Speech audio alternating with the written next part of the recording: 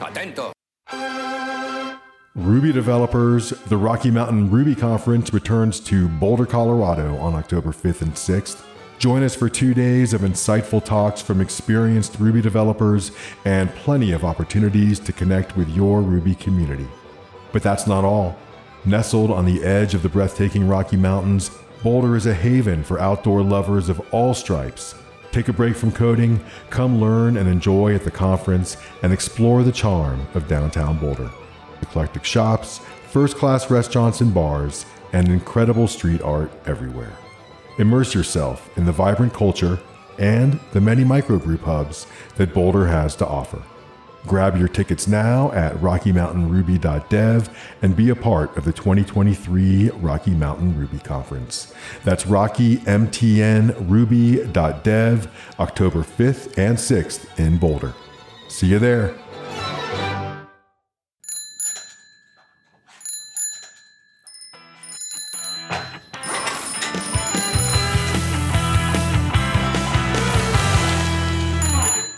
Hello, and welcome to another episode of The Bike Shed, a weekly podcast from your friends at Thoughtbot about developing great software. I'm Joelle Kenville. And I'm Steph Neiman, and together we're here to share a bit of what we've learned along the way. So Stephanie, what's new in your world? So I have a new piece of content that I'm consuming lately that is Kent Beck's Substack, Kent Beck of Agile Manifesto and Extreme Programming Notoriety. I have been really enjoying this trend of independent content creation in the newsletter format lately. And I subscribe to a lot of newsletters for things outside of work as well. I've been using a RSS feed to keep track of all of the dispatches I'm following in that way, so that it also kind of keeps it out of my inbox and it's purely just for when I'm in a internet reading kind of mood. But I subscribed to Kent's Substack. Most of his content is behind a subscription. And I've been really enjoying it because he treats it as a place for a lot of his working thoughts, kind of a space that he uses to explore topics that could be whole books, but he is still in the phase of kind of thinking them through and integrating, different things he's learning and acknowledging that not all of these ideas are fully fleshed, but they are still worth publishing for people who might be interested in kind of his thought process or where his head is at. And I think that is really cool and very different from just other types of content I consume, where there has been a lot of, especially more traditional media, where there has been more editing involved and a lot of time and effort to reach a final product. And I'm curious about this, like I mentioned, trend towards a little less polished and people just publishing things as they're working through them and acknowledging that that the way they're thinking about things can change over time. It sounds like this is kind of halfway between, book, which has gone through a lot of editing, and, a tweet thread, which is pure stream of consciousness. Yeah, that's a really great insight, actually. And I think that might be my sweet spot in terms of things I enjoy consuming or reading, because I like that room for change and that there is a bit of a community aspect to Substack where you can comment on posts, but at least in my experience has seemed relatively healthy because it is, you're kind of with a community of people who are at least invested or willing to pay for the content. So there is some amount of good faith involved. His newsletter title itself is called Tidy First ? And so that almost implies that it's something he's still exploring or experimenting with, which I think is really cool. It's not I have discovered the perfect way to do things and, you must always tidy first before you do your software development. He's kind of in the position of, this is what I think works, and this is my space for continuing to refine this idea. I'm curious, are there any sort of articles that you've read or just thoughts in general that you've seen from Kent that are particularly impactful or memorable to you? Yeah, one I read today during my investment time is called Accountability in Software Development.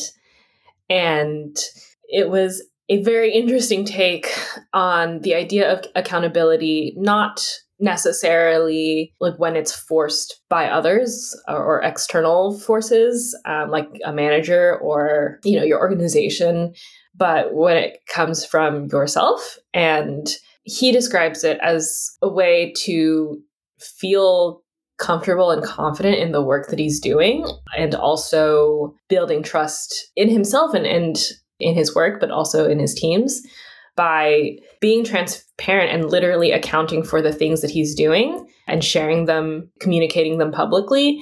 That almost ends up diminishing any kind of like distrust or shame or any of those weird kind of squishy things that can happen when you hide those things or like hide what you're doing. It's becomes a way to foster the like good parts of working with other people, but not in a necessarily like resentful way or in a hierarchical way. I was really interested in the idea of accountability ultimately like for yourself, and then that ends up just propagating to the team. That's a really interesting topic because I think it sort of sits at the intersection of the personal and the technical. Yeah, absolutely. He mentions more technical strategies or tasks that kind of do the same thing. He mentions test-driven development as well as like a way of holding yourself accountable to writing software that, doesn't have bugs in it. So I think that it can be applied to, exactly both of those, like interpersonal stuff and also technical aspects too. Anyway, that's what's new in my world. Joelle, what about you? So this year I've been putting a lot of thought into a variety of tools and processes. And I think I've come to the realization that they all really fall under one kind of umbrella term. That would be analysis. It's a common step in some definitions of the traditional software development lifecycle. And it's where you try to, after you've kind of gathered the requirements, try to break them down and understand what exactly that means from a technical perspective, what needs to happen. And so a lot of the things that have been really fascinating to me this year have been different techniques that I can use to become better at that sort of phase. Wow, that's very powerful, I think. And honestly, the first thing that comes to mind is, how do you make time for it? I think we all do it to a certain extent. You pick up a ticket and there is a prose description of some work to be done. Hopefully not telling you directly like just go make a change to this class, but here's a business problem to be solved. And then you have to sort of figure out how to break it down. So this can be as simple as, what objects, what classes do I need to introduce for this change? But it might be more subtle in terms of thinking, okay, well, what are the edge cases I need to think about? Where are things that could fail? And how am I going to handle failure? So there's a variety of techniques that you can use to get better at all of these. You can use them kind of at the micro level. When thinking about just a ticket, you can use them when working on a larger epic, a larger initiative, a whole project, because I think analysis fits into kind of all of these levels. And so I think those are the techniques that have been most exciting to me this year and that have really connected. That is very exciting. It's triggering a lot of thoughts for me about how I incorporate analysis into my work and how that has actually evolved, where I think earlier in my career, I assumed that the analysis had been done by someone else who knew better than me or who knew more than me. And that by the time that a piece of work kind of landed in my lap, I was like, okay, well, I just want to know what to do, right? Like I want someone else to tell me what to do. But now I think I have taken it upon myself to do more of that, and like I have realized that it's part of my role. And sometimes it will now be kind of a flag or like a signal to me when that hasn't been done. And I can tell when I receive a ticket and it's like maybe missing the business problem, right? Or doesn't have enough information, and determining whether that is information that I need to go and find out, or if there's someone else who I can work together with to do that analysis with, or having a better understanding of like what is within my realm of analysis to do and what I need to encourage other people to do analysis for before the work is ready for me. I think there is an interesting distinction between more traditional requirements gathering and analysis, where traditional requirements gathering, this is getting all that business problem information from product people, from customers, things like that. The analysis step is often a little bit more about breaking down a business problem into like, what are the technical ramifications of that? But there can be a little bit of synergy there where sometimes once you start exploring the technical side of it, it might bring up a lot of edge cases that have impacts on the product side, on the business side. And then you have to go back to the business people and say, hey, we only talked about sort of the happy path. What happens if payment is declined? What do we want to do there? And now we're back in sort of that requirements gathering phase a little bit more rather than purely analysis. But it can come out of an analysis phase where you've done maybe some state machine diagramming to try to better understand how things flow from one phase to another. Or maybe you were building out a truth table for some complex logic and realized, wait a minute, there's an edge case I didn't handle. It's not a strictly linear process. The two kind of feed into each other. And honestly, into the implementation side as well. Yeah, I'm with you there. I'm thinking about a piece of work that I've been working on where we were thinking of doing a database migration and adding some new columns to a table. But the more I dug into it, the more I realized that that was the first idea or the immediate idea that came from a need that I had limited information about. And what was nice was I was able to sit on it for a little bit, get some input from others, and I realized that there were all of these things that I couldn't answer yet. As someone, I think, literally asked in a code review, if you've already done this analysis between knowing that these columns will be the kind of extent of what you need versus, will the data end up needing more columns, and should the data model be a little more flexible to that potential change? And they said, if you had already done this analysis, then otherwise it looks good to me. And I was like, oh, I didn't. And that encouraged me to go back to some cross-functional members of the team and ask more questions. And that has taken more time.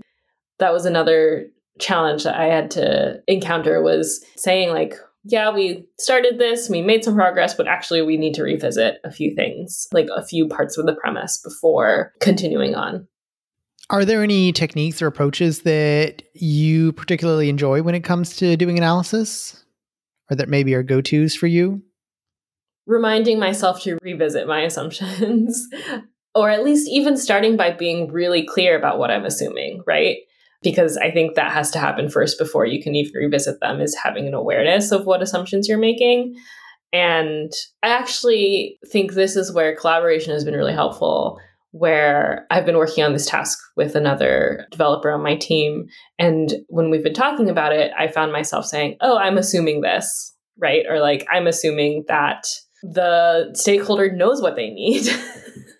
And that's why we're going to do it this way, where we were kind of given the pieces of data that we should be persisting. And the more that we had that conversation, the more I realized, I'm not convinced that they have that full picture of what they need in the future. And because we're making this decision now, we are turning, literally from the abstract into a concrete change in the database. Now seems now that we're faced with that decision, it seemed like a good time to revisit the assumption that I was making. And that has proved helpful in making ultimately a more informed decision about which way to go technically. But I personally have found a lot of value in verbally processing it with someone else. It's a lot harder for me to identify them, I think, when I'm in my own head. That's really interesting that you keyed in on the idea of assumptions. I typically think of assumptions being so important mostly in debugging rather than analysis. In fact, I wrote a whole blog post about why listing your assumptions is so important as part of your debugging process. Now, my mind is spinning a little bit. I'm like, oh, I wonder if I could use some of those debugging techniques as part of more of my analysis step. And could that make me better? So I think you've put me on a whole thought track of oh, how many of these debugging techniques can I use to make my analysis better? So that's really cool. Yeah, and vice versa. So a few minutes ago, I asked you how you make time for that analysis because I was thinking that, in my day-to-day work, I am juggling so many things. I often find myself running out of time and not able to do all of it. And that, I think, leads us really well into our topic for this episode, which is productivity tricks and ways that we make the most use out of our limited time. I think I may have maybe a bit of a controversial opinion on productivity tricks. I feel like a lot of productivity tricks don't actually make me that much faster. Like maybe I save a couple of minutes a day, maybe 5 or 10 a day with productivity tricks. And sure, that adds up over the course of a year.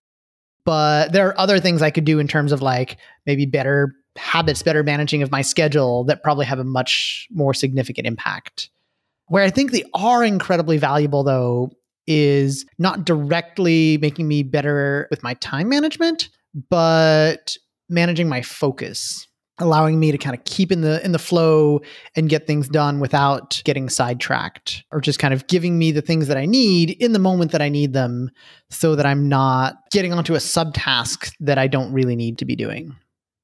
Yeah, I really like that reframing of what helps you focus, because as I was brainstorming ways that I stay on track for my work, I think I ended up discovering a similar theme where it wasn't so much like little snippets and tools for me, as opposed to how I structure all of the noise, I guess, in my day-to-day work, and being able to see what it is that I need to care about the most right now. I think one of the things that I've tried to do for myself is to make it easy to have access to the information and the tools that I need. Probably one of the most useful bits of that is a combination of the documentation viewer Dash and the, I'm not sure what it would be called, Launcher Productivity Manager tool for Mac, Alfred. With the command space, it brings up this bar I can type into, and then you can trigger all sorts of things from there. And so I can type the name of a language or some kind of keyword that I have set up and the name of a method. And then all of a sudden it'll show me everything like, top 5 results, and I can hit enter and it will bring up the documentation for that. So if I want to say, oh yeah, what is the order of the arguments for Enumerable's inject method, which I constantly forget. It's a few keyboard shortcuts, command space, Ruby, enumerable, inject. It's fuzzy finding, so I probably don't even need to type all of that. Hit enter, and I have the documentation right in front of me. So that makes it so that I can get access to that with very little amount of context shifting. Yeah, I like what you said about how the tools are really helping you like narrow down like the views of like what is most important for you in that moment, and it's doing a little bit of that work for you. I think the couple of tools and apps that I actually did want to share are kind of similar. One macOS app I really like is called Rectangle for Windows management, which is really crucial for me because I don't enjoy like swiping and tabbing between applications. I would much prefer just seeing usually just 2 things. I try to keep my screen limited to 2 different windows at once, because once it gets more than that, I'm already just like overwhelmed. And as I'm trying to focus a little bit more on just having like one thing be the focus of my attention at a time, Rectangle has been really nice and just really quickly being able to do my windows resizing. So I usually have like either things split between my screen half and half. Like right now I have your face on my screen as we record this podcast, and then my notes editing software for taking notes about what we talk about.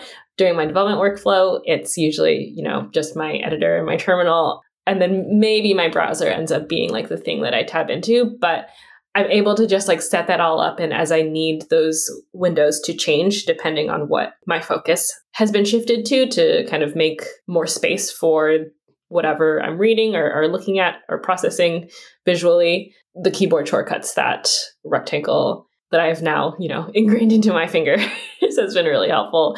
So like I'm not fussing with just like too many things open. I've yet to like dive into a window manager. I'm still in the clunky world of command tabbing, but maybe I should give that a try. For me, it has helped even just like identify the things that I need to give more space to on my screen and aggressively like cut everything else. So that's a really great macOS app. And then the other one is actually kind of a similar vein. It's called Meeter, Meeter, and it has been really helpful for managing my meetings, especially when my video call meetings, where the video call software that's being used for the meeting may be variable. And also when I have multiple email addresses that meetings are being sent to, you're able to sign into all of your calendar accounts, and it provides a really nice view of all of your meetings.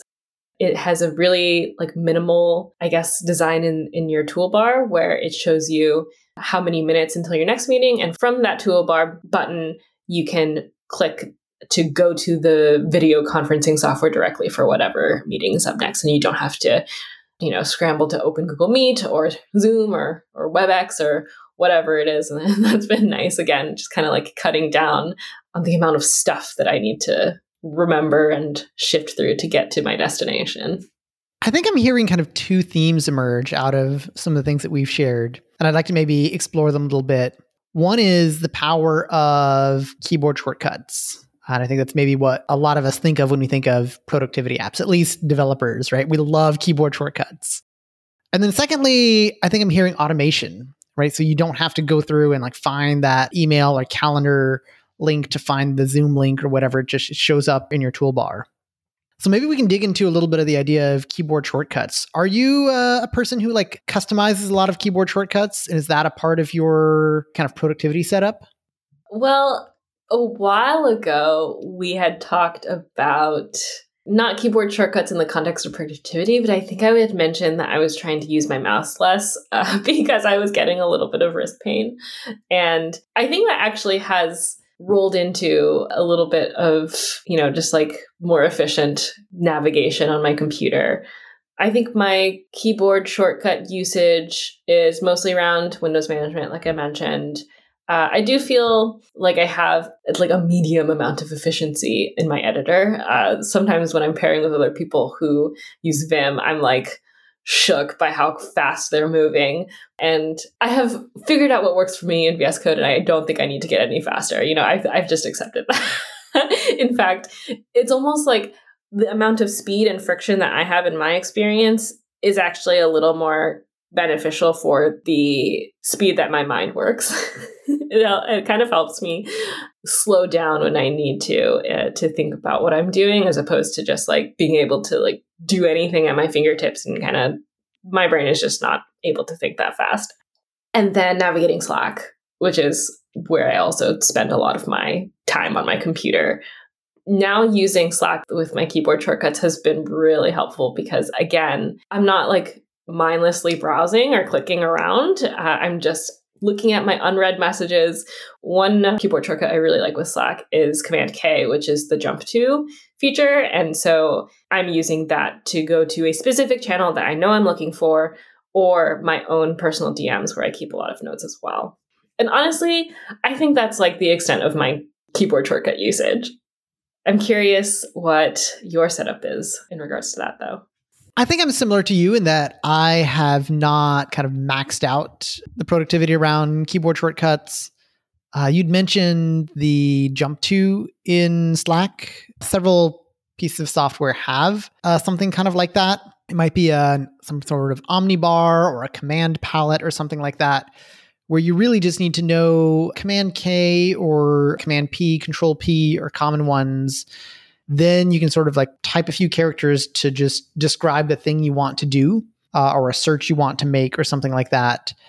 Just knowing that one keyboard shortcut for your one piece of software gets you, 80% of the productivity that you want. It's kind of amazing. I love the idea of an omnibar. Yeah, I hadn't heard of omnibar as a phrase before, but that feels very accurate. I like that a lot too, where it's like, oftentimes I don't do whatever particular thing enough necessarily for it to justify a keyboard shortcut for me, at least. I'm still able to be fast enough to get to, like I said, the final destination or the action that I want to take with a more universal shortcut like that. In my editor, so I use Vim, and I got used to Vim's keyboard-based navigation. And that is something that I deeply appreciate. Maybe not so much for speed, but being able to almost kind of feel one with the machine, and the cursor moves around and I don't have to like think about moving it. It's really a magical sort of feeling. And it's become so much muscle memory now that I can just sort of, the cursor jumps around, things change out, and I'm not like constantly thinking about it, to the point where now if I'm in any other editor, I really want to get those shortcuts. Or I guess maybe not shortcuts, but Vim style navigation, keyboard-based navigation. Yeah, it sounds like it's not so much the time savings, but the power that you have or the control that you have over your tools. Yes, and I think, again, the idea of focus, navigation has stopped becoming a thing where I have to actively think about it. And I feel like I really do just sort of think, my fingers are on the keyboard. I'm not having to like do a physical motion where I switch my hands. Like I'm typing and I'm writing code and I have to switch my hand away to a mouse to shift around, or like move my hand off the home row to like find the arrow keys and like move around. I just kind of think and the cursor jumps up. It's great. Maybe I'd be the same if I'd put a lot of time into getting really good at maybe arrow-based navigation. I still think the mouse, you have to move your hand off. It breaks just in the tiniest little way the flow. So for me, I really appreciate being fully keyboard-based when I'm writing code. Right. Being one with the keyboard. As you were talking about that, I very viscerally felt, when you encounter a new piece of technology and you're trying to navigate it for the first time and you're like, wow, that takes so much mental overhead that it's, just completely disruptive to the goal that you're trying to achieve with the software itself. Yeah, it is a steep learning curve. So we've talked about custom keyboard shortcuts in the editor, but it's common for people to augment their editor with plugins, maybe even some kind of like snippet manager to maybe expand snippets or paste common pieces in. Is that something that you've done in your editor setup? I think you said you use VS Code as your sort of daily editor. Yeah, that's right. I actually think I almost forgot about some of my little bits of automation because they are just so svelte for me that I don't have to think about them. But you prompting me just now reminded me that there are a few that I'd like to shout out. Snippets-wise, I mostly use them for when I'm writing tests and just having the it blocks or the context blocks expand out for me so I don't have to do any of that typing of the setup there. And since I do use a terminal outside of my editor, I know that some people really like kind of having that integrated and being able to run tests even faster without having to switch to a different application, but I like having them separate. There is a really great plugin called GoToSpec where you can be in any, application code file and it will pull up the spec file for you. I've been really enjoying that, and that is what helps my test writing be a little more automated, even though I'm having it in separate applications. That is really useful. So as a Vim user, I also have a plugin that does something similar where I can switch to what's considered the alternate for a particular file, which is typically the spec, or if I'm in the spec, it'll switch to the source file that the spec is testing. And then I do have one really silly one, which is that I got so sick and tired of not remembering how to, type the symbols for string interpolation in Ruby, that has also become a snippet where the hash key and the little brackets get populated for me. I love it. So, Stephanie, I'd like to go back to something you were talking about earlier in the show. When you were sharing about what was new in your world, and you mentioned that you subscribed to the Substack and that you subscribed to actually a lot of newsletters, and you said something that really caught my attention. You were saying that you don't want these all cluttering up your email inbox. Instead, you send all of these to an RSS reader application. What kind of application do you like to use? I use Feedbin for this, and I actually think that this was recommended by Chris Toomey back in the day on a previous Bike Shed episode before you and I hosted the show. But that has been really awesome. It has a just like randomly generated email address you can use when you sign up for newsletters. You use that instead. And I really like having that distinction because I honestly treat my email inbox as a bit of a to-do list where I am archiving or deleting a lot of stuff. And then the things that remain in my inbox are things that I need to either respond to or do or get back to in some way. And then, when I've completed it, then that's when I archive or delete. But now that we do have all this great content back in email form, I needed a separate space for that where I similarly kind of treat it as like a to read list. And like I look at my unreads in the newsletter RSS reader that I'm using and go through that when I'm in a blog reading kind of mood. I really like that separation because I'm kind of like you. I treat my inbox as a to-do list. And it's hard to have newsletters come in and like, I'm not ready to read them, but I don't want them in my to-do, or like they'll just kind of sit there and get mixed in and maybe like filter down to the bottom. So having that explicit separation, say, hey, here's the place I go to where when I am in a reading mood, then I can read things. I think there's also, I've sort of trained myself to only check my email during certain times. So, for example, I will not check my work email outside of working hours. But if I'm on the subway going somewhere and I've got some time where I can do some reading, it would probably be a good thing to be going through some kind of newsletter or something like that.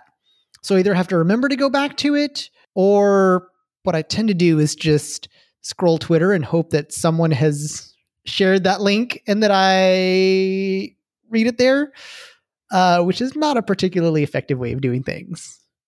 So I might try the RSS feed reader tool. What was it called? Feedbin. Feedbin. All right. I might try to get into that.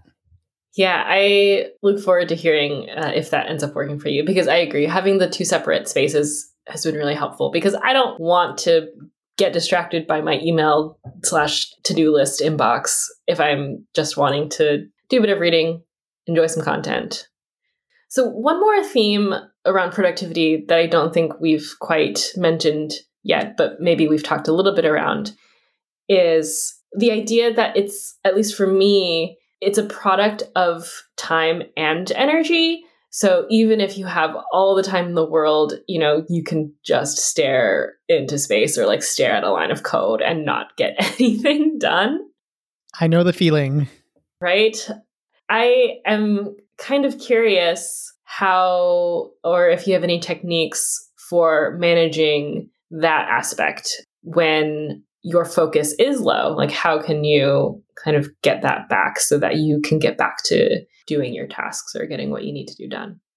If I have the time, taking a break is a really powerful thing, particularly taking a break and doing something physical. So if I can go outside and take a walk around the block, that's really helpful.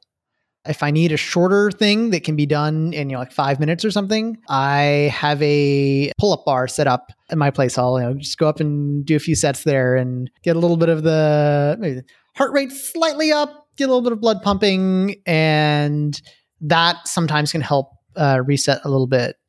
Nice. Yes, I'm all for doing something else.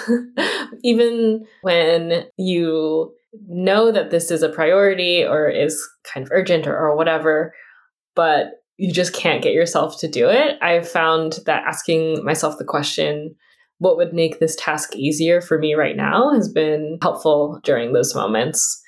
And for me, that might be grabbing a friend. Like maybe I just am blocked because I'm really just unmotivated, but having someone along can kind of inject some of that energy for me. And then there's a really great blog post by a woman named Mandy Brown. It's called Energy Makes Time. And she talks about how doing the things that fill our cup actually, even though it seems like, how could we possibly have time to be creative or, like you said, maybe do something physical? Those seem like lower on the priority list.